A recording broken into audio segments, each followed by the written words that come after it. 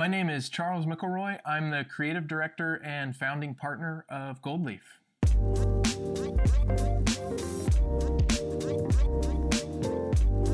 You're listening to the Curious About Cannabis podcast.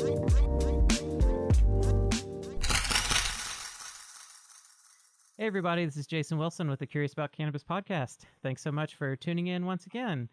So today I'm delighted to be talking to the founder of Goldleaf, who you might know initially from their patient journals. Now there are all sorts of different scientific print materials they're doing, but I'm with Charles McElroy. Thanks so much, Charles, for being willing to come on the podcast today. Absolutely. Yeah, happy to be here, Jason. Awesome. Yeah. So for anyone that is maybe not so familiar with Goldleaf, do you mind doing just a very brief description of what the company is, what your focus is, and then we'll kind of go a little bit backwards and talk about how you got to where you are now? Yeah, awesome. So Goldleaf is a science-forward print company specifically for the cannabis community. We make educational prints, one part infographic, one part artwork, as well as other educational materials, mostly in the form of journals, cards, and other kind of like tactile things that you can print. Yeah. Yeah, and I've been really stoked to see how the company's grown over the years. I was just saying before we started recording that I've been following Goldleaf ever since like the very first version of the patient journal came out, which I was so stoked to see. So needed. Cool. Yeah, oh, go ahead. Oh, no, go for it. Well, no, it's funny. It's 2020 now, and it feels like Goldleaf is still so new, but we're technically 4 years old, so yeah, time really flies. Yeah, I know, right? It just melts away. It's crazy, especially in this industry with everything being so chaotic and so much going on all of the time. It really helps the time pass. Yeah, that's true. And my understanding is that Goldleaf is not your first entrepreneurial endeavor. Is that right? That's correct. I kind of cut my teeth in the entrepreneurial world with a different startup that was a sustainable clothing company.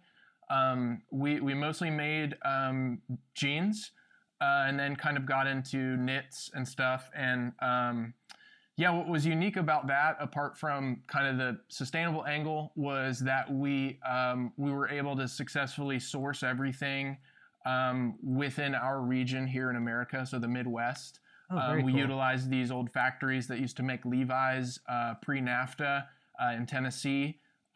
We worked with an expat, meaning ex-Patagonia employee, who started a new organic dye house in North Carolina. We got our organic cotton from Georgia. It took us a few years to kind of put together that supply chain, but I always felt that was one of the coolest things about Noble. They weren't the items weren't for everybody. It was kind of a premium product. We did bespoke items, but there was a lot of operational challenges, and that's kind of my sweet spot. That's kind of how I got to know product development, and it definitely kind of laid the groundwork for what I do with Goldleaf. Having that care and attention in the quality of the materials, the product side, as well as, being okay with spending extra time, attention, and kind of love into your product so that, you can be happy with it, and you can, hopefully positively impact people. A nice clothing item is so different from what we do at Goldleaf. But Goldleaf is definitely, probably my brainchild and my passion, where Noble was my business partner's passion. But it was still a wonderful experience, and it definitely kind of shaped my approach with how I went about building Goldleaf. Yeah, and have you always been sort of attracted to like business management and entrepreneurial stuff like that? Honestly, I wasn't really exposed to it. But it certainly meets my my personality like spot on. I do my best work when it's something that I care about and I'm passionate about. Yeah. I mean, everybody probably says that, but I like so before Noble, I was worked in the music industry and was an audio engineer, which is one of the reasons why I asked Jason about his microphone. But yeah, I realized that was really hard for me because I did not like working on or engineering projects when I did not like the music or I didn't like the band. Yeah. It was like pulling teeth. It was worse than like a cubicle job or something. Yeah. You know, so I think that kind of goes hand in hand with being in the entrepreneurial space because you are working on something that you care about and that is yours and you're cutting your own path. So that resonated with me and you know, that's kind of stuck with me. That's why I'm still doing what I'm doing. Yeah, totally. And it seems to be going well from what I can tell. And how did you end up sort of pivoting towards this cannabis space? Like, what did that sort of journey look like once you, was there overlap with Noble when you started having the idea for Goldleaf, or what did that transition look like? There was a little overlap, but not really that much. I didn't really dive headfirst into Goldleaf until after we had decided to step away from Noble. I'd mentioned it was kind of the passion of my business partner, and he just got burned out and wanted to move on. So he asked me if I wanted to kind of, you know, take the reins, and I really didn't without him. So that was kind of the wind down, and you know that's when he kind of, you know, gave me the affirmation to push forward with the Goldleaf idea that I'd been kicking around with him for a while.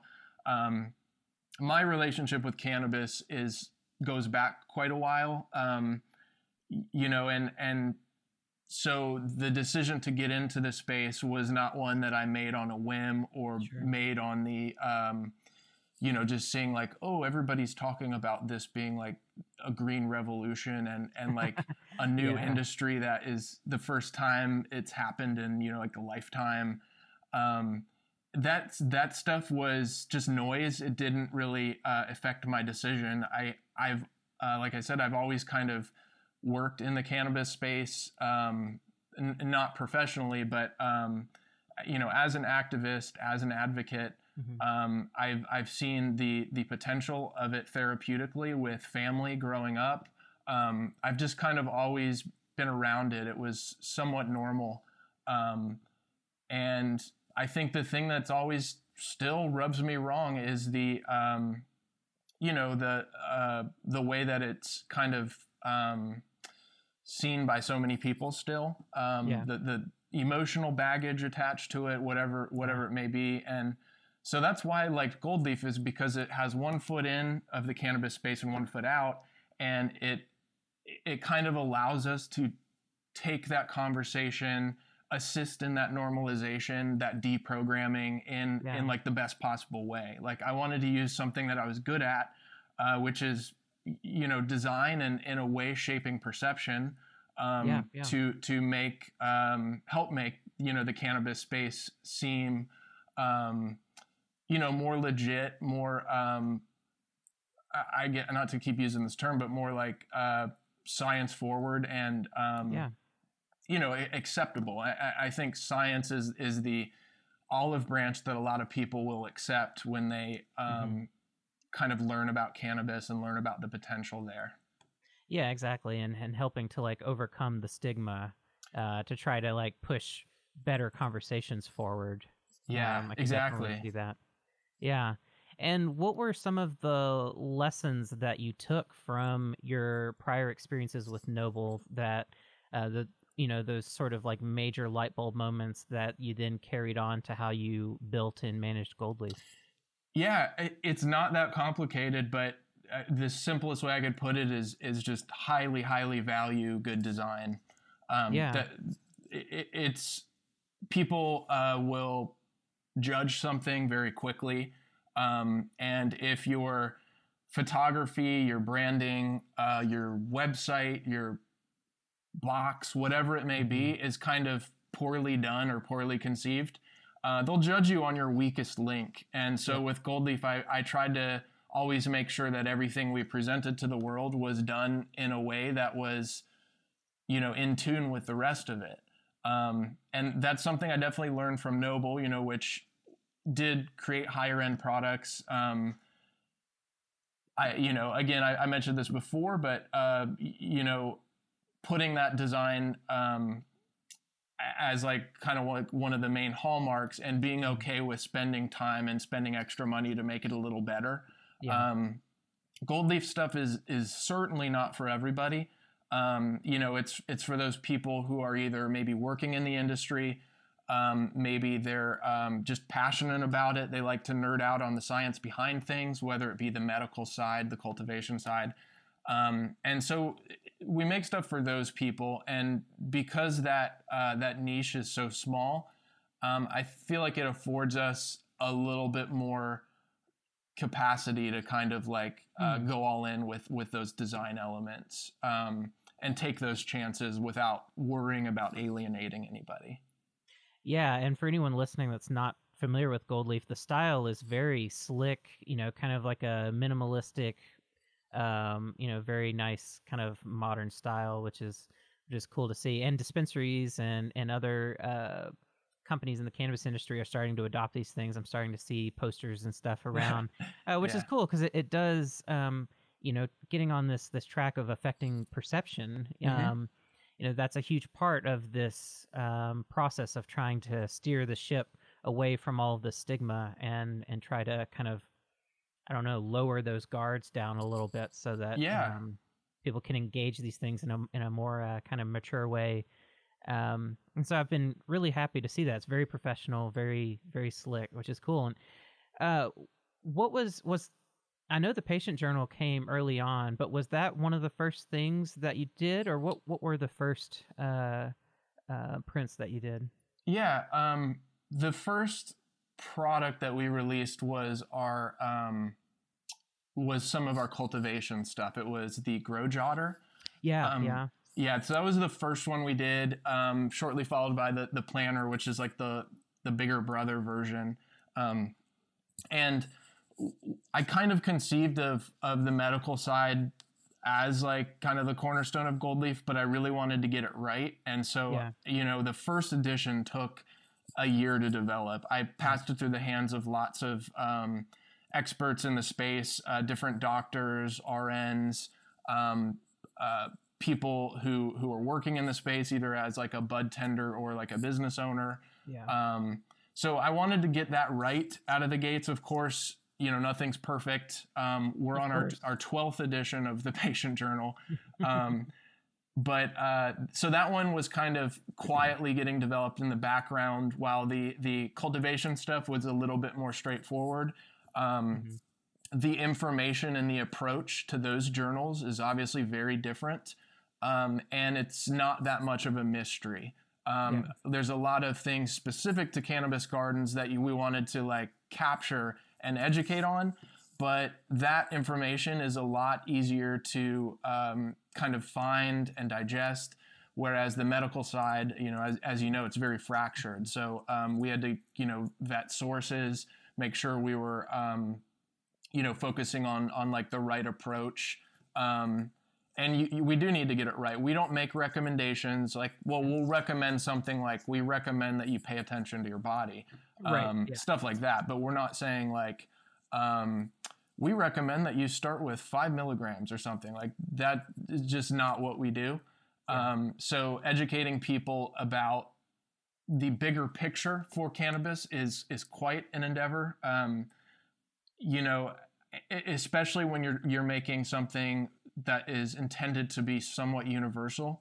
So in a lot of the work we do now, we do a lot of B2B stuff, like so customizations. And the vernacular that we have to adopt for a client in Canada is wildly different from what we'll do for somebody in Oklahoma or even California.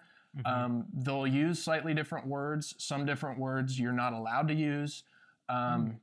For example, in Canada, they much prefer serving to dosing.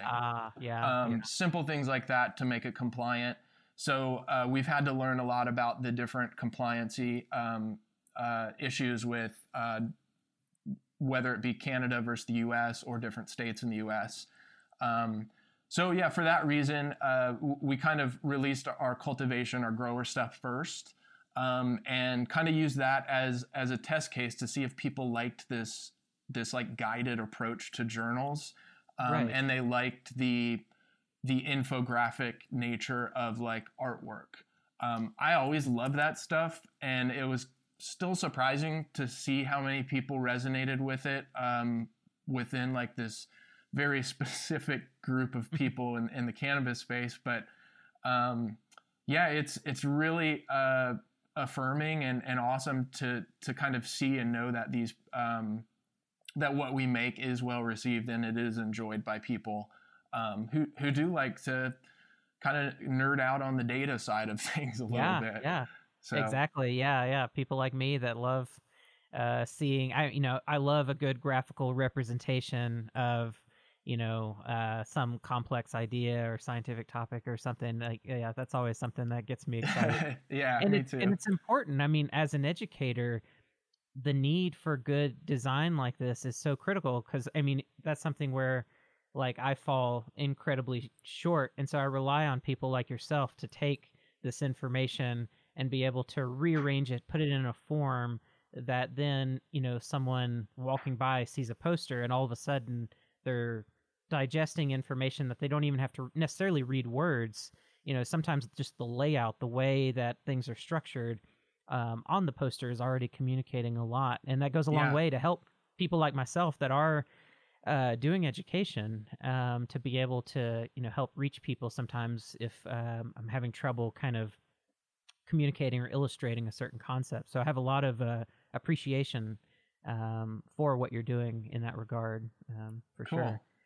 And so I know now you've got other things, like you have a cooking journal, and also the Cannabis Taster. So sort of like a user journal that's not necessarily so focused on the medical, right? Which has been really cool. So can you describe a little bit of the differences between these journals and kind of what people can expect if they were to get one? Yeah, happy to. So at Goldleaf, we've kind of learned to break up our product releases into kind of three camps, like subject bases. So like wellness, cultivation, and then experience based. And that's kind of where the Cannabis Taster and Cooking Journal fit in. So the Cannabis Taster is kind of meant to be that item that you put in your backpack or suitcase when you go visit like Oregon or Colorado for like a Canna tourist thing, or if you just enjoy it. I know the term recreation is kind of mixed anymore. Sure. Adult use, whatever you want to call it. People who are more after the enjoyment. So like somebody who's going to visit, different wineries or going on a brewery tour or something.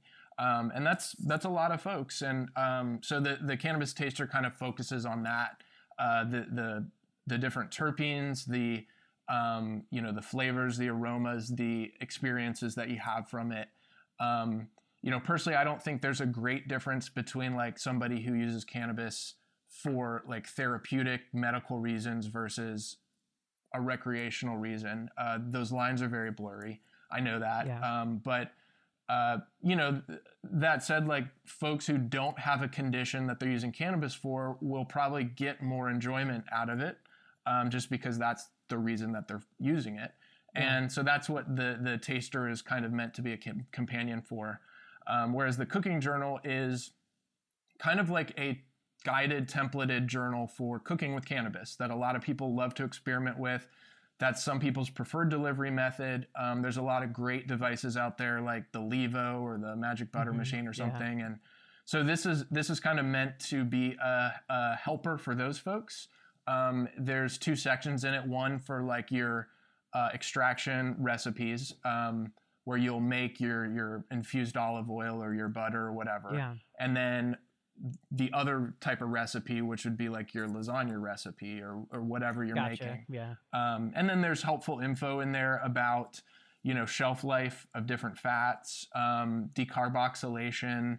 And my favorite part is like the terpene flavor pairings. So what wines would pair well with certain terpenes, or what dishes naturally pair well, whether it be like fish or white fish or certain herbes de Provence or something like that. Right. Yeah.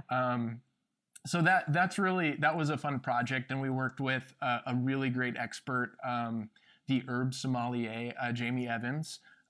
She's, I think, probably possibly the world's foremost expert, maybe just this hemisphere. I'm not sure, but that's what she does, and it was really fun working with her and learning a bit more for my part on those types of flavor pairings, and then practicing some of them in our home to see what we thought of them.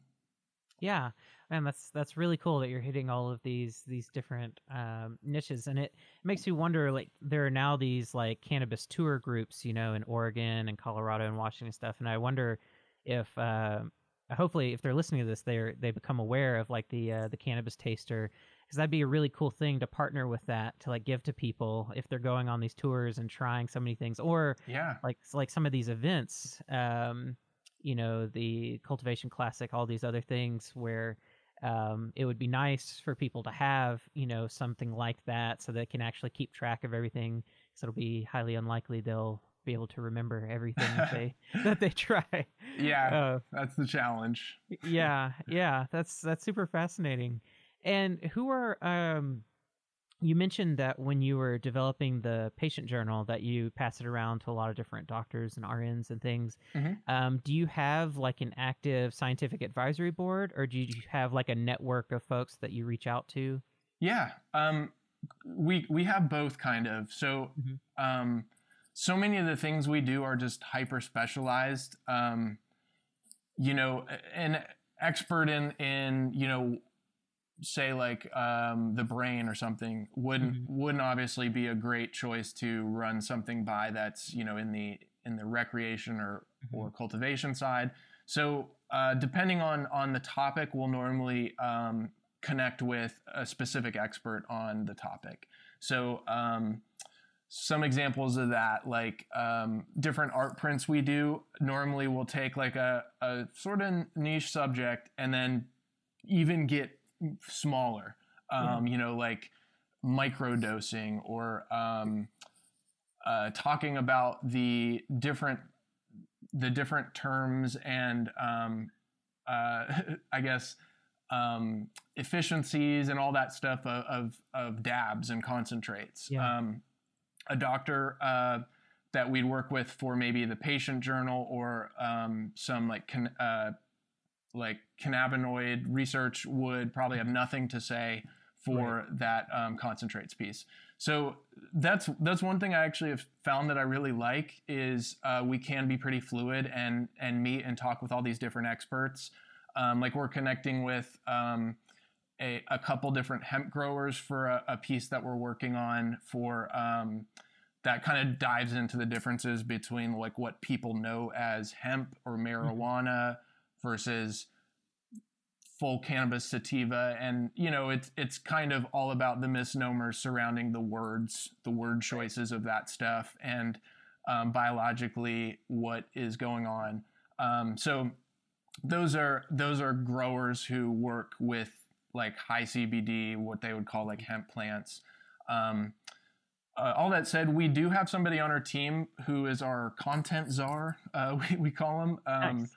He's great. He's got a background in research, has his MLS, and is kind of charged with making sure that our sources are all vetted. We try to only kind of utilize primary source material. And so he's helpful on that front.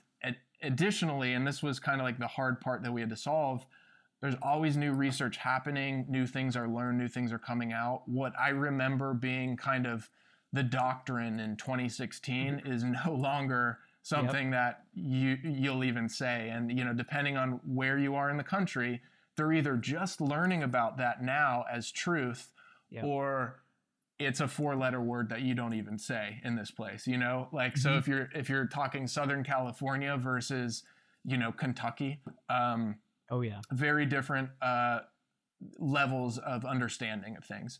So another thing that Alfonso will kind of assist with our versioning, making sure like, okay, we learn this difference with how we're explaining, you know, myrcene or something.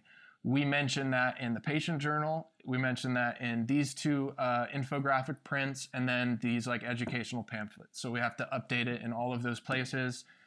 So he's kind of charged with keeping us up to scuff there. We also work with Eminent Consulting in Oregon for certain topics. They're a great group. I'm not sure if you run into them, Jason. I know that. So Emma Chasen is one of them. She's I've heard that name. She's like a pretty great educator based in Oregon. And so we'd had a lot of requests for breast milk information.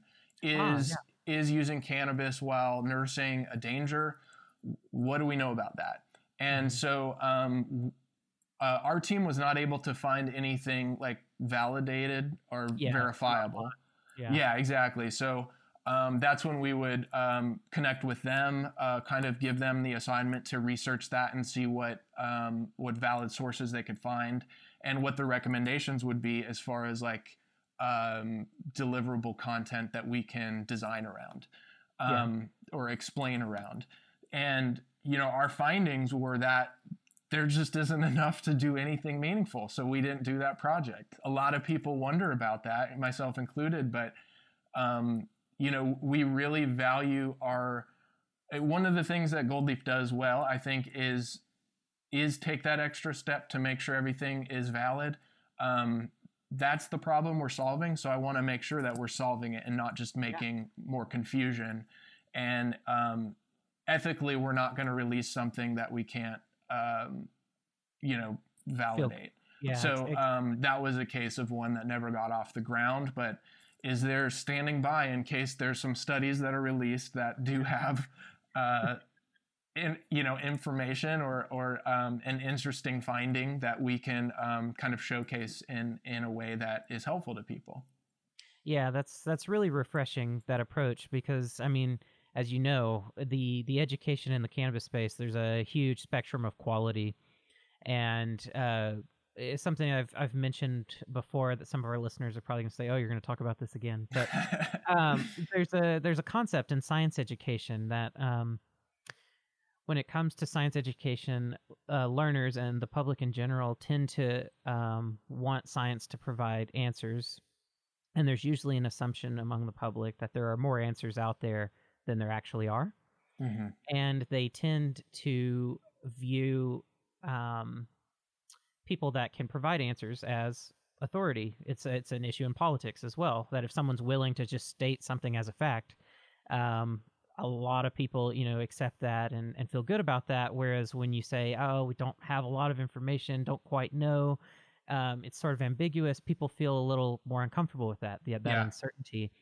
But the path towards high quality science education is you have to embrace that what we don't know and that uncertainty and everything. And when the data's not there, you have to say we don't know, and you know, and press forward and come back to it. And the issues around cannabis and pregnancy and fertility and breastfeeding and all of that is one of those big dark areas where we don't have a lot of information. There's some interesting studies that have gone on that have shown some you know, possible correlations, but then you see other studies that totally contradict those, you know, those other findings. And so I'm really happy that that's kind of your policy. And I imagine because I know just from some of my work and a lot of writing that I do and everything, that issue of things changing constantly and having to update things, I imagine that you're having to issue things in kind of small batches. That's even the term that we use. Yeah, we do small batch productions for that exact reason. I mentioned like the 12th iteration of the patient journal. Mm-hmm. Not all of that is like, oh, we got to update this fact. There are some of those, sure, but in that case, some of them are like the layout and the UX of it. We get feedback from some of our like medical partners, like, hey, people are confused about this section. How are you recommending you fill it out? And, little things that seem obvious to one group, but is totally out there for another. So we'll make those changes as we go. And that's one of the benefits of doing small batches, is that we can be kind of nimble. When we have to like update something, there's not like 20,000 books sitting in a warehouse somewhere that are going to get recycled. I mean, apart from some of the, I guess, like pens and writing accoutrement that we have, almost everything is made in small batches. And so that's basically two jobs at Goldleaf that most companies, even in the print space, wouldn't need to have. We've got, the content czar person, and then we've got the kind of like the inventory manager that just needs to act quick and assist with those like reorders when we see the need for it, and then connect with the product devs to make sure like, hey, is this the latest version? Are there any changes with this iteration? Can we go to print with this? So it's kind of fun. Like that was I enjoyed dialing in that part with Goldleaf, but it does sometimes feel like a lot of effort for very small things. Sure, yeah. Well, and the hope too is that at some point those changes kind of become less and less frequent as things kind of start to get dialed into an optimum. Yeah. Whatever. So maybe in like 5 years, you won't have small batches anymore. What's some of the feedback you've gotten? We'll kind of break it down because you've got so many different things, starting with the patient journal. What's some of the feedback you've gotten from both patients and clinicians that have worked with that and experienced it? Yeah. I would say like the most like meaningful feedback is just that it does make the whole process less intimidating to people. Our approach to these journals is to not really show any stoner culture visuals, not lean on those old terms. So we're using the scientific vernacular, or we're explaining what the term is. And that kind of clinical approach, but, also kind of elegant, like we do have that like kind of hipper modern look to them. It does diffuse their worries a little bit. And it does, kind of, I guess, illustrate the importance of self-reliance as a patient. A lot of patients are used to going to your doctor and saying, I have this problem. What prescription are you giving me? How much should I take? How often? Tell me that straight up answer without any variation. And that's just not how cannabis works. So everybody has to learn that. And you have to, for probably the first time for most, you have to be okay with experimenting with your body. It's just how it is. It's not that you're a hippie in the 60s hearing that phrase that you see in film and stuff like, oh, we're just experimenting. You got to get that out of your mind and think of yourself as like a little laboratory. And there's no real danger to these experimentations. At worst, you'll have like a uncomfortable evening, but at best you'll feel amazing. So that seems to be why a lot of doctors and clinicians like reach out to us, is they want to encourage their patients to journal, to be mindful of their own therapy, but they don't want to develop something themselves. We hear a lot of people who do try to develop something themselves and realize how big of an endeavor that is. So they'll connect with us to either buy some either via wholesale or very often they'll want to add a little bit of their own branding on it. A lot of these doctors' offices, especially in, I guess, well, I'm not sure how California is structured right now, but at least in the Midwest, you're kind of going to be an outlier as a physician who works with cannabis. And, for that reason, they're not going to be part of larger medical groups. So they're kind of business people too. I know that's kind of a dangerous waters you're getting in there, but for the most part, I don't think these physicians are going to be going down this route unless they do believe in the success of this type of therapy, because it's more profitable not to a lot of the times. But, for them to want to be able to have that quick contact info back to them, or have their own brand on like one of our journals, that's definitely something we provide. They seem to like it for that reason. It's, the patients are interacting with these journals for normally like 2 to 4 weeks. And then, honestly, I kind of feel like if you haven't learned what you're hoping to learn in that increment, there might be more going on.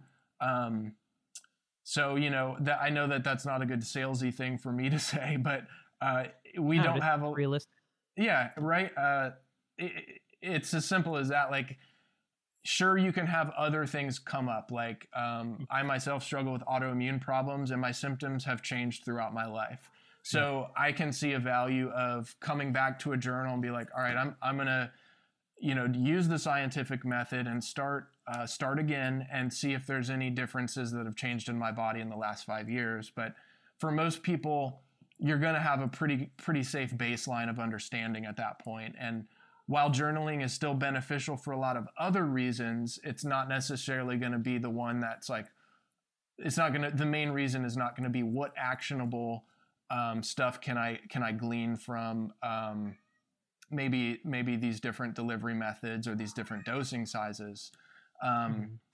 It might just be like, it helps me to, unplug, write something down. It helps me remember, and it helps me not be so anxious about it all. That is totally cool too. So yeah, your original question, what are kind of the physicians saying? It's kind of that. It's they want to encourage their patients to do the journaling for one of those reasons. And, we're often like one of the easier ways to make that happen in still kind of like a nice way. Yeah, absolutely. And, one thing that I always find interesting about cannabis is its propensity to, oh, hello, kitty cat. Yeah. At first, when I first heard the meow, I thought it was my cats because my cats are like right outside the door. Okay. Yeah, he wants to go outside. He's okay. He wants to be on the podcast too. Yeah. One thing I love about cannabis is that it tends to connect people to sort of larger concepts that go beyond cannabis, and this using a journal to become more self-aware about how something that you're choosing to engage is affecting your body, and your health conditions and stuff is something that I think is really exciting, because this can be applied to anything. It can be applied to foods and dietary supplements, all sorts of different things. And it'll be interesting to see if the conversation, kind of starts to expand, well outside of cannabis, and we start to see more sort of like wellness journaling in general. I guess maybe that's a term to use for that. But, right. Yeah. So that's something I find really exciting. And what about the grower journal? Because that was one of the first things that you put out. What was the feedback you got from cultivators about that? Yeah. People who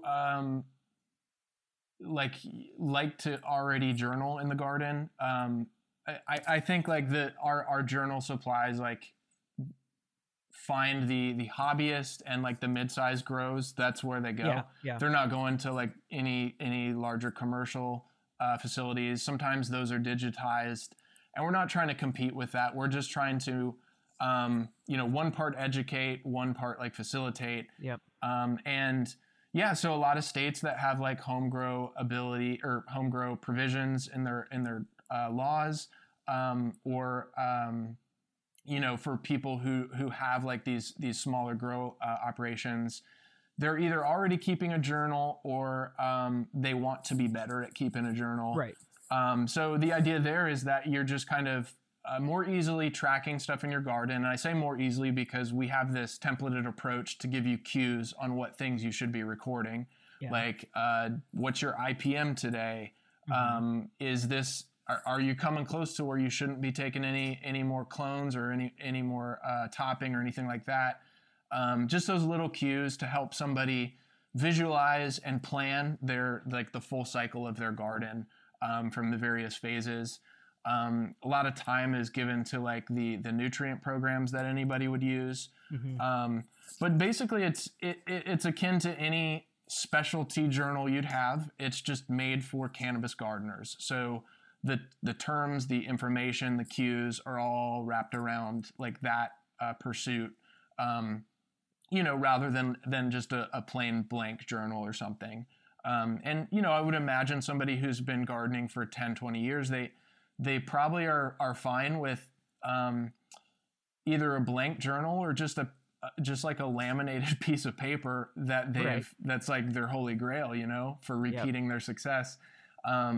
But the fact is that like a lot of people are new to this still, and yes. The people who aren't new to it want to get better. Like I found that I really actually like doing this. It's therapeutic to be in the garden and to watch this stuff grow, and I know the source of my medicine.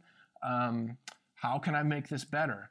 And this is made for that, for helping those people understand what factors can actually make their grow better. Yeah, and my experience between myself and friends of mine that are cultivators and everything, I've seen the highly disorganized notebooks that are floating around, and friends that'll say, oh, I know I did such and such, trying to flip through, trying to figure out like where that information, it's like they know the information's recorded, but trying to find it and use it can be challenging. So I imagine one of the big value adds is just that forcing that level of organization so that you can actually interact with your information better. Exactly. And with laws changing across the country, we're going to have more and more people that have been interested in cannabis but didn't want to take the risk of getting into growing, whether it be closet growing or actual like gardens, mm-hmm. That now are going to be getting into that. And for those hobbyists that really love it, I imagine it's going to be a very valuable tool, and that, like you pointed out, that demographic is actually going to expand over time. Yeah. So that's really cool. I can, just from personal experience, I can see why that would be extremely valuable. Yeah. Cool. And one thing I wanted to ask you is, throughout mm-hmm. the past 4 or 5 years that you've been working on this, how has your sort of perspective around cannabis evolved? Because like you pointed out, in like 2015, 2016, it was a very different world compared to now in 2020, just as far as what we understand and some of the memes and knowledge that's floating around. So can you speak a little bit to that, just how your own perception about cannabis has evolved? Yeah. When I started in on it, I'm based in the Midwest. I've spent time out west and in the South. But my family's all in Ohio, so that's where I kind of chose to settle. And that does shape your perception on things. It seemed like a dangerous choice when I started Goldleaf in 2016, because it was still pretty new. Like I'm trying to think what states did have provisions at that time. I think it was just kind of the big ones. Mm-hmm. And generally the overall like zeitgeist of the country hadn't started shifting and adopting like pro cannabis stances yet. Yeah. But at this point, it feels like that's a majority. Like mm-hmm. I work with a lot of people in our state for support stuff, like lawyers and accountants and delivery drivers for like shipping stuff. And these are folks who are like conservatives, and I tell them what we do. I don't want them to feel like they're being tricked or anything. So they're like, what company do you work for? And I tell them what we do. And I've never once had anybody give me like the eye roll or anything like that. Like, it's very positive. Like even in, conservative states, I think the sentiment toward it has shifted and continues to shift to where I think it's going to be hard to find people who are against it, and those there may even be the same amount of people who are like against alcohol or something. So that's been the biggest thing I've noticed since I've been working with Goldleaf is just over time people are just getting more and more accepting, and that's refreshing. Yeah, absolutely. I don't know if you know or not, but I'm originally from Mississippi and grew up in the South my whole life. I moved out to Oregon about 7 years ago or so. I've been extremely surprised to see how much has changed in the southern states since I left.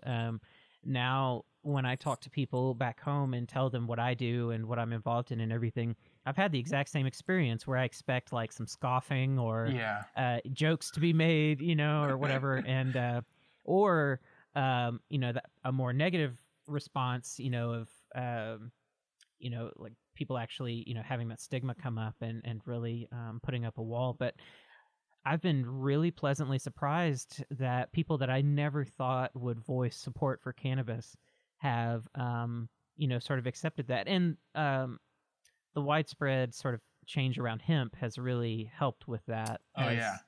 People have learned about CBD and they realize that these plants, it's all the same plant and different chemical profiles. And that really goes a long way to, kind of break that. But even with, around the topic of THC, I've noticed that the people that are really vehemently against it. It's getting harder and harder to find those people. They're few and far between these days, which is it's kind of amazing how fast that happened. Yeah, it is. I mean, you bring up THC. I think like that is actually going to be the next hurdle. I've worked with a lot of companies like this, and we do get requests for like white label and like custom work. So we do like custom infographics and stuff, and they want us to show how THC-free CBD products are superior to full spectrum, and they're not really. So we don't do those,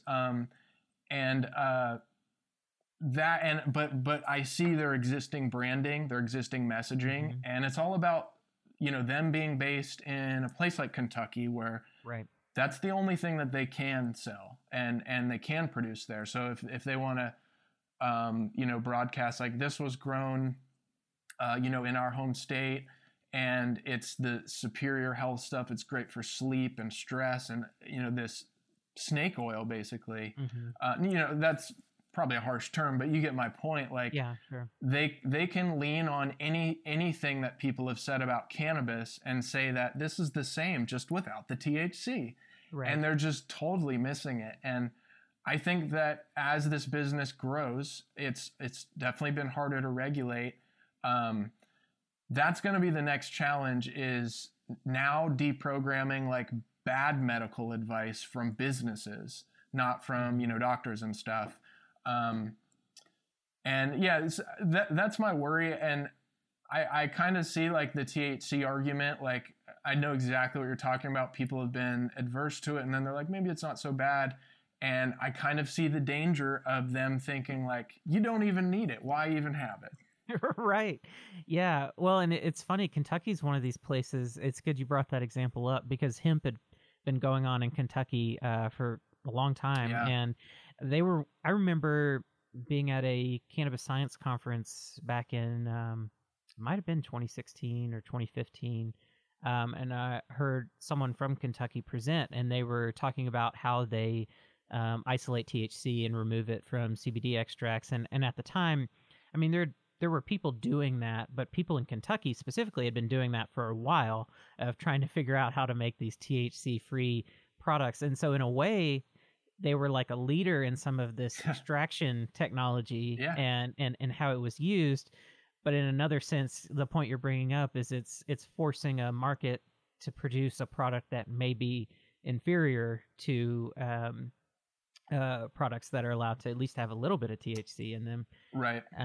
And ideally, it's going to be interesting to see how the hemp thing plays out, because even like the 0.3% limit, now that the Farm Bill has defined that as total THC, and states are kind of like resisting adopting that for as long as possible, but once they have to, I had a really good interview. I haven't released it yet, but an interview with Kevin McKernan from Medicinal Genomics, and he was basically presenting the case that it may not be biologically possible to have crops that are going to succeed in that environment, because even if you were to remove the gene responsible for producing the enzyme that would produce THCA, enzymes are not perfect. So like the genes are not perfect. So the genes for CBCA and for CBDA, they can produce THCA as well.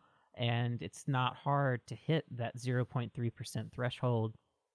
And so then you get into these games where you're like, well, I have to harvest early. I have to, do these different things to try to hit it. And really the rational response would be, we need to bump that number up, and we need to have a serious discussion of like, how much THC could we allow without presenting some sort of public health risk in these products, especially if they were to get to kids or something like that. Yeah, right. Kind of like the alcohol content in like a candy or a or a kombucha or something. Exactly right.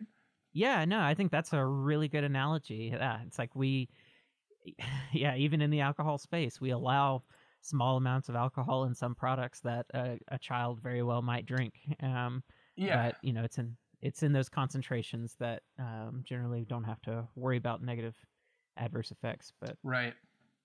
Yeah. And on this note of like watching the industry and where it's going and everything, and your personal interest in it, what do you hope to see over the next, let's just say 5 or 10 years, especially like in the Midwest where you are in Ohio? Because I know the laws have changed substantially just in Ohio over the past few years. Yeah. I guess I'm just personally interested what the cannabis environment is like in Ohio, and what do you kind of hope to see over the next several years as it evolves? Yeah, I mean, I'll answer like the general stuff, and then I'll tell you how Ohio's doing right now. Yeah. So generally, I think the best thing for everybody will be to cleanly just decriminalize. I think descheduling cannabis entirely will do so much for the business side of stuff. I mean, that'll open the gates. I mean, this is the reason, at least, that so many banks, insurers, credit card processors won't touch it, because they could risk their like federal insurance. So if you change that, then that will make it like a true white hat business, where you don't have to use like these credit card processors that have 10% swipe rates or whatever it is. And moreover, like, so we have so many we're seen as somebody who produces cannabis like by the internet, so we're straddled with like red tape and problems with Google and Pinterest and Amazon and everybody. It's not really any different. Just because those words exist on our site, the bots flag them. And there's no central people in charge in these companies anymore. Yeah. Like if you want to talk to somebody at Google or somebody at Amazon or Facebook, it's going to be a small department somewhere else in the world. You'll never get them on the phone again if you do in the first place. And there's nobody that they can say like, this guy had a good point. Can we fix this for him? There's no central decider. And so they just need to change their algorithms and stuff. And that's only going to happen if there is the change to the schedule of cannabis in general. So that's the number one thing I hope happens. The legalization thing, I mean, I'm perfectly content to have people leave that up to the states. I think that almost every state will adopt it pretty quickly once they see, the dollar signs in their eyes for tax revenue. And so I kind of see as that being like a domino effect with the descheduling. I don't think the feds need to necessarily legalize it outright, although, if they want to, they can. It just seems like that'd be a chaotic way to do it, even for somebody who's like pro-cannabis reform and stuff. So that's kind of like what I hope to see in preferably the somewhat near future. And then, like you see that domino effects with the states. Places like Ohio will just have to throw out the model that they have. So the way it is in Ohio right now is kind of depressing, at least for a company like Goldleaf. It's not a controlled monopoly like we almost had in 2015. That would have been bad too. It's more like a kind of controlled monopoly. It's still light touch. Yeah, light touch. Like there's a few more players, but the barrier to entry, is so exceedingly high that it's not really, and there's permit limits. So, there's one dispensary that's going to be serving like 100 square mile area, so that nobody can encroach on that. Wow. So that stuff I think could even change earlier, than 5 years, just from ballot initiatives, which I know people have been, drumming that up. I kind of wished it was present for the 2020 election, just because I think there's going to be high voter turnout and almost everybody is pro cannabis. So, but it doesn't look like that'll happen in this state. But yeah, my concerns with Ohio were medical only. You have this kind of strange monopoly system with people who set laws who don't understand them, like the provision that you cannot smoke cannabis for your therapy. You can vaporize it. That's fine. Don't smoke it. It's impossible to stop somebody from doing that. They literally dispense flour. Like I'm speechless, but I went to those like town halls and the logic was, look, there were some people who were not going to approve this unless we put this measure in place. And it's like, why though? It's unenforceable. So right. Like just words on a page. Like, yeah. I mean, I don't think that combusting cannabis is always the most healthy option, but there are reasons somebody would do it if because it hits your bloodstream super fast. Vaporizers are fine too, but you're just kind of, I don't know, if you have this libertarian stance, which some of the people who made these decisions do, it's kind of like against that. So it's just surprising. And for that reason, other rules like these different producers have to produce a certain amount, like that's in their provision. They've got to do it. So what happens if you get hit with like mold or aphids or something? They can risk losing their license if they don't still put it out. They're going to be encouraged to make like higher yielding, growing higher yielding cultivars instead of these nuanced ones that might be better for specific ailments. So you don't see the variety here that you would elsewhere. Again, that is due to the way that the laws are written. So I guess in Ohio, I'd kind of like to see us try something different. The one thing Ohio likes to say is that we're the only state who legalized cannabis without a ballot initiative. It was our state Congress who did it. So like there was a political maneuver involved, but technically that is true. And yeah, that's a positive. Like somebody who's progressive minded, that's kind of who you want your governing officials to be. But this case, there's just a lot of moving parts and a lot of confusion among the public, and the results are not patient forward. So I don't like that, and that's why I'm gonna be helping and advocating for changes to that when we get the next ballot initiative, unless something happens federally to be a game changer before that. Yeah, gosh, that is so fascinating. So there's this incentive to not only reduce diversity, but potentially push product out that's lower quality. Are there testing requirements in Ohio? Yeah, there are. There are, but hilariously, they were a little behind. For example, when the Farm Bill passed, they did not have any testing facilities in place to test for the THC. And they, so for a few months, they were directed to not arrest anybody for cannabis because they couldn't prove it wasn't hemp. Yeah, I think that Texas was in that same similar situation. Yeah. But yeah, there are testing requirements. So obviously if like a bud is lousy with mold, that would fail. But, you know, there's a lot of ways to kind of circumvent a disaster in the garden that does not make a better product, you know. And plus, it's okay to fail. Like, oh, we had this, you know, this huge problem with the grow and we lost 80% of our crop. Let's make some tweaks to our, you know, grow operation. It won't happen again. Now we're better off for this. That's how businesses work. You don't need to punish them on a permit level, you know, right, for like violating their terms of service or something.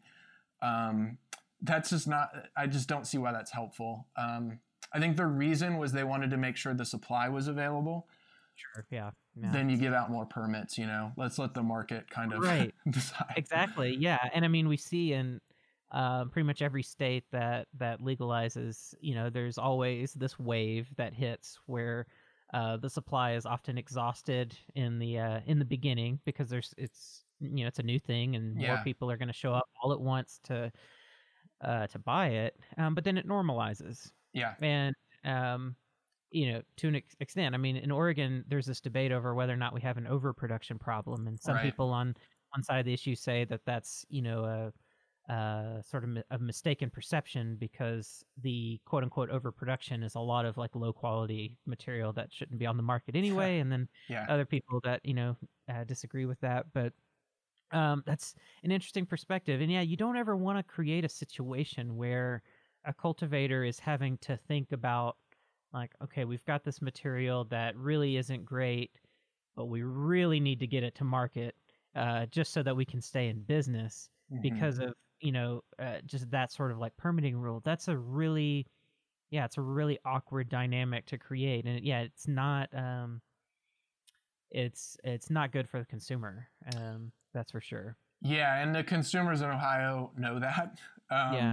I spoke with a few of the growers in this region of Ohio, and you know, I want them to succeed, and these are people who are largely hired by the owners and stuff. Like the master grower is not the one who owns the business, you know, because again, like $4 million buy-in or whatever.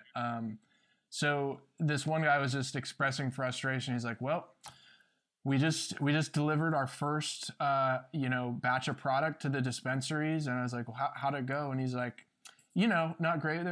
Pretty much everything had seeds in it. And it's just like, I know you didn't want that, but you're on a timeline, aren't you? So exactly. Yeah. I got to press forward, hope for the best for the future. Yeah.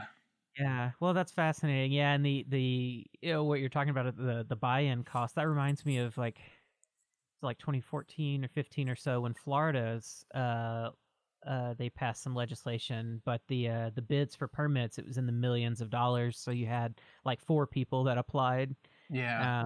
You know, and there was all of this political influence involved and everything as far as who got those permits. And it's an interesting thing. It's kind of nice, though, that we have this patchwork of legislation in the United States because we can learn. We can see the different ways that states are trying to go about things and try to, like you said, on ballot initiatives or whatever, try to synthesize, the best of all of these different ways of legislating and try to come up with a better system. And California's in this weird situation because they did that. They looked at the ways that Oregon and Washington and Colorado were regulating things, and then they kind of went like to an nth degree of precaution. Their rules were pretty restrictive in trying to protect quality and consumer safety and everything. And now there's a debate there of how should they loosen up and how loose should they get. And so it's fascinating. And then Oregon was sort of like in the middle. They did things a little tighter than like Colorado or Washington, but now they're trying to tighten things more these days, especially on the testing, because that's what I've been the most involved in, with testing labs and everything. But it's fascinating. We'll have to keep our eyes open to see what more states do. And it's unfortunate, though, that when you realize the system's bad, that you have to wait so long, to get some hope of change. It's like, oh, great, we'll wait 4 years. Or like for a ballot initiative, like, great, now we got to go collect how many signatures and try to make sure that it's on there. But yeah, it's going to be a process. I'm excited. Mississippi has a ballot initiative this year for medical. Nice. Yeah, it's a weird situation. They got so they got all these signatures to approve what seems to be a pretty reasonable medical law, and then the governor at the time fought it tooth and nail, and the health department fought it, but then it got on the ballot. So their response was, well, we'll create alternative initiatives that people will vote on that'll be far more restrictive, but when you read the descriptions, they all seem the same. And so essentially kind of confusing the voter so that they don't know which measure they actually like put their signature to and supported. And so I see those types of games going on too. That's unfortunate. Yeah, that is unfortunate. They did something like that in back in 2015 when we had our ballot initiative. There was a second initiative right below it that basically blocked the one before it. Right. It's like so. And actually, that one wasn't a bad one. It was basically like, we shall pass no law that grants monopolies or something. Mm-hmm. And it's like, all right. Sounds good. Okay. Yeah, which it does. Yeah. I mean, we don't really want that. So. Right. Yeah. Yeah, totally. Well, I know we've been going for over an hour now, so I want to try to come back around and give you a few questions to start to close us out. I really appreciate you being willing to talk for so long today. Yeah, sure. It's been great. One kind of simple question I wanted to ask you is, when it comes to the posters, what has been your favorite one to put together? Yeah, that's a good question. I'll just rattle off two. Sure. One of them is an infographic. The other one was like a really fun collaboration. So the infographic that kind of stands out as being fun to me was the history of cannabis as medicine timeline. Oh, yeah. So it basically is a timeline of major discoveries or moments in cannabis history where it had been used as medicine throughout time.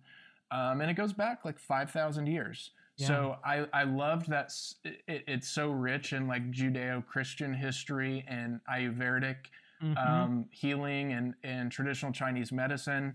I mean, people always, you even see t-shirts of this, like how old alcohol is and fermentation and all that. Cannabis is just as old, if not older. Yep. Has it had human trials? Well, it has been used with humans, cultivated by humans, bred specifically by humans for almost longer than any other thing. Yeah. So that's what this one kind of captures. And I just love that from like the optics of it.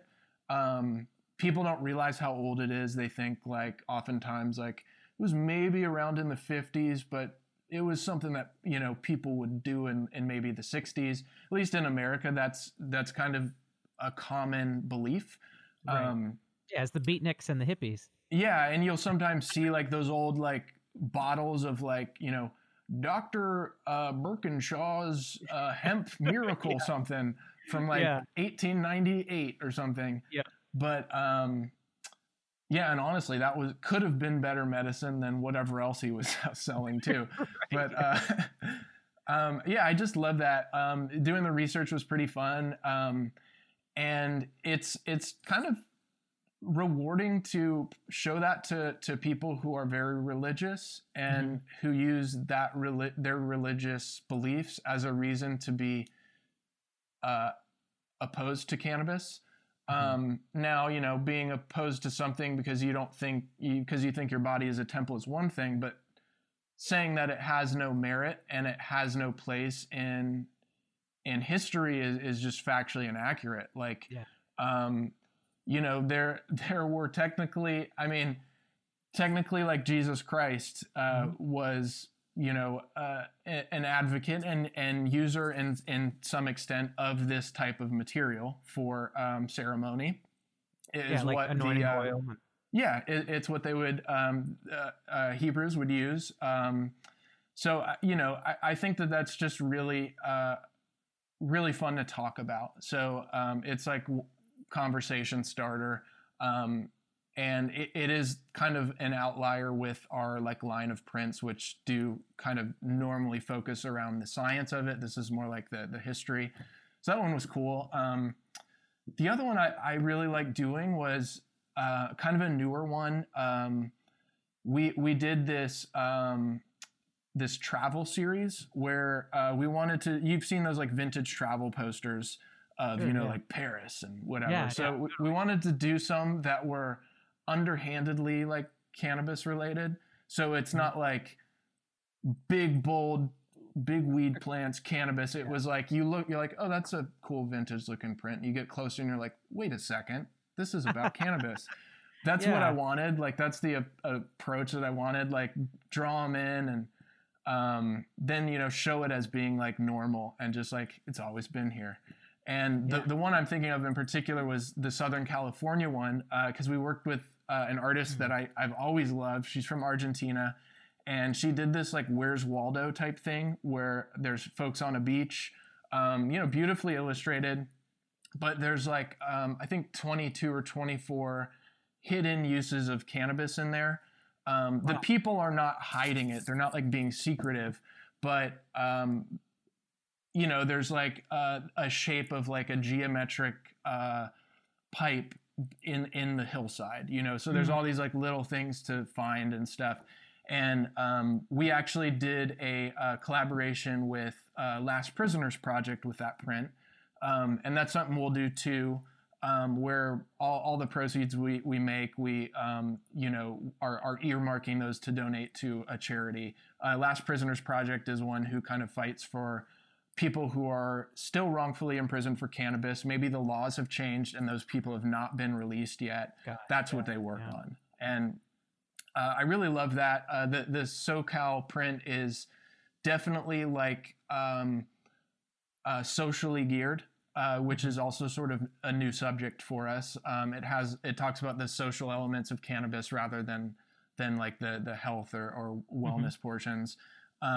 So it felt right to kind of pair that with a charity that is active in like the social political side. So yeah, and you know, I didn't have to do a lot of design on that one, but it was really cool to kind of work with our art directors and Eugenia, who is that artist, to kind of do something new for us.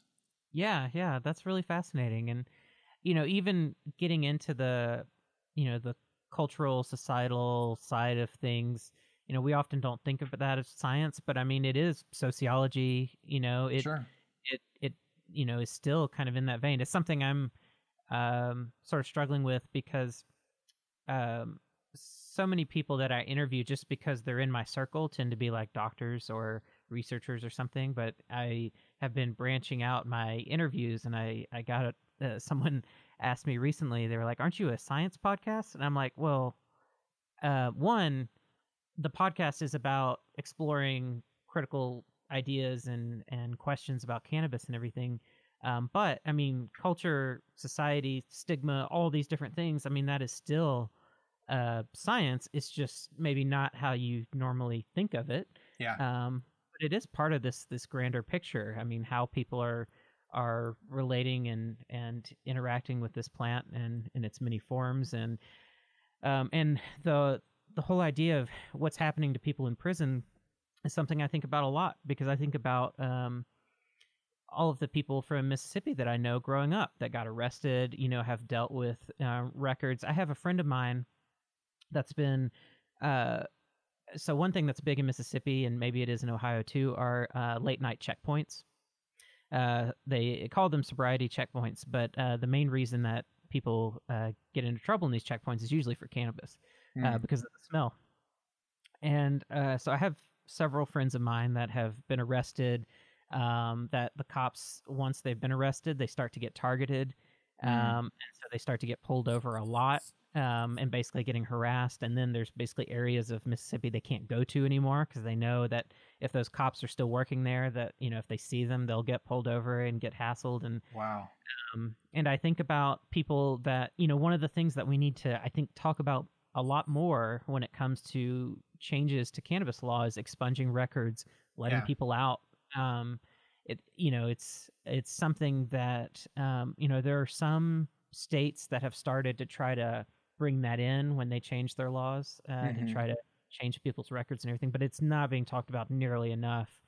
And it's something that I think for some people, especially like out here on the West Coast, there's a very big cultural difference that I'm still getting used to, where people out here are so accustomed to the risk and the overall like acceptance of cannabis in the culture, that they don't even really have to think too much about like, what would happen if I got caught with a 0.5 gram of cannabis in my car? Like that's just not even something that's in their mind.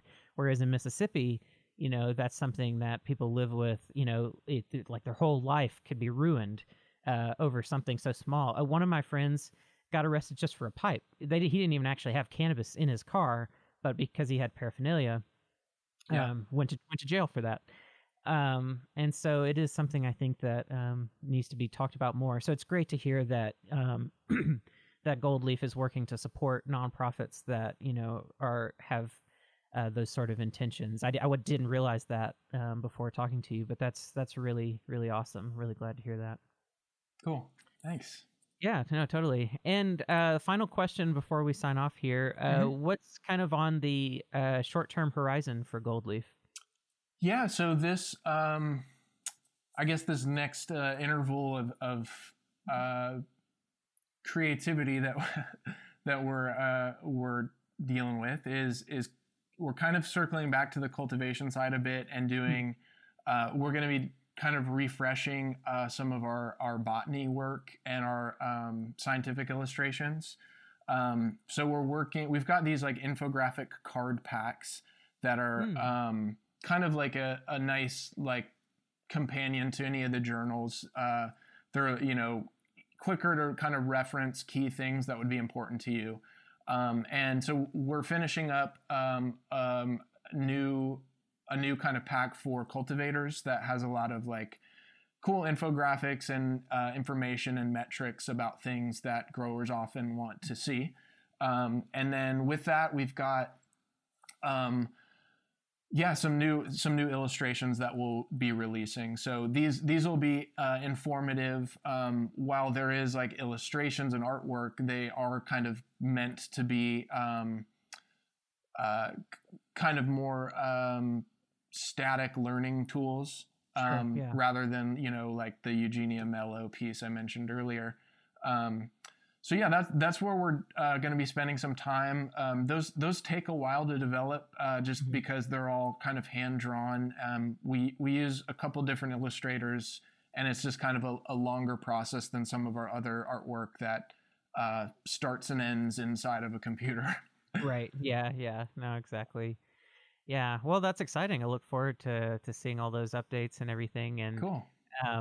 One thing that I'm hoping to do soon is I used to have these workshops that I would teach that were like 8 weeks long and kind of designed to be kind of like college level before there were college classes on cannabis. Now they're starting to pop up everywhere. But I'm wanting to re-engage those. So one thing I'll be looking at is some of your materials to see what I can integrate into some of my classes and everything. So we'll be in touch on some of that. Nice. Yeah. Reach out. Yeah, totally.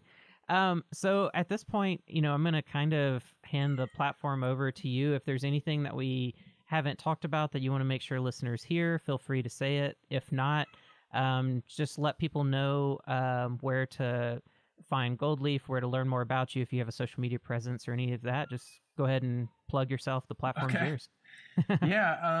Thank you. The best place to kind of see what we do is our website.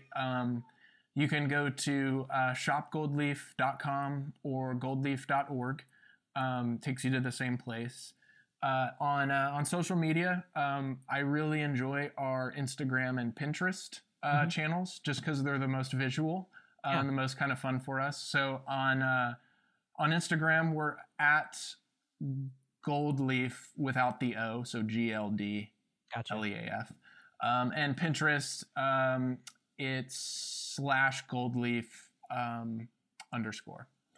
Gotcha. And those are two kind of fun spots for social media stuff. I have kind of mixed feelings about social media, but I do like the visual elements and stuff. So I'd recommend checking us out there. I also do some writing for Green Entrepreneur. So if you have a business and you're interested in like some of the design and digital side of stuff, we have some cool articles on that platform. I think those are the big ones. Thank you, Jason. Awesome. Yeah. Well, thank you so much for coming on. I've really enjoyed our conversation, and it's cool to talk to someone else that is in a different state, like Ohio, that's dealing with all of those changes. Very fascinating, and a pleasure to meet you. I appreciate it. Yeah, you as well. Thanks so much. Yeah, totally. So those listening or watching, if you want to learn more about Curious About Cannabis, you can go to cacpodcast.com. All the episodes and information about our contributors and everything are there. And you can also find us on social media. We're on Facebook, Instagram, and Twitter. Just search for Curious About Cannabis. You should be able to find us. And also check out our YouTube channel, and you can find clips and full-length interviews like this. So thanks so much for tuning in. I appreciate it. Stay curious and take it easy. Bye-bye. If you want to learn more about cannabis, you can check out the Curious About Cannabis book, available now on Amazon.com and other online book retailers.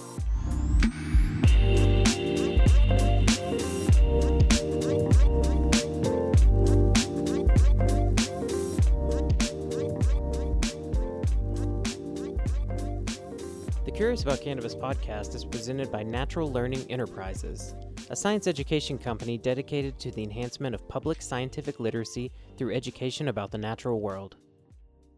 Curious About Cannabis is just one of several learning initiatives produced by Natural Learning Enterprises. To learn more, go to www.naturallearningenterprises.com or connect with NLE on Facebook, Instagram, or Twitter.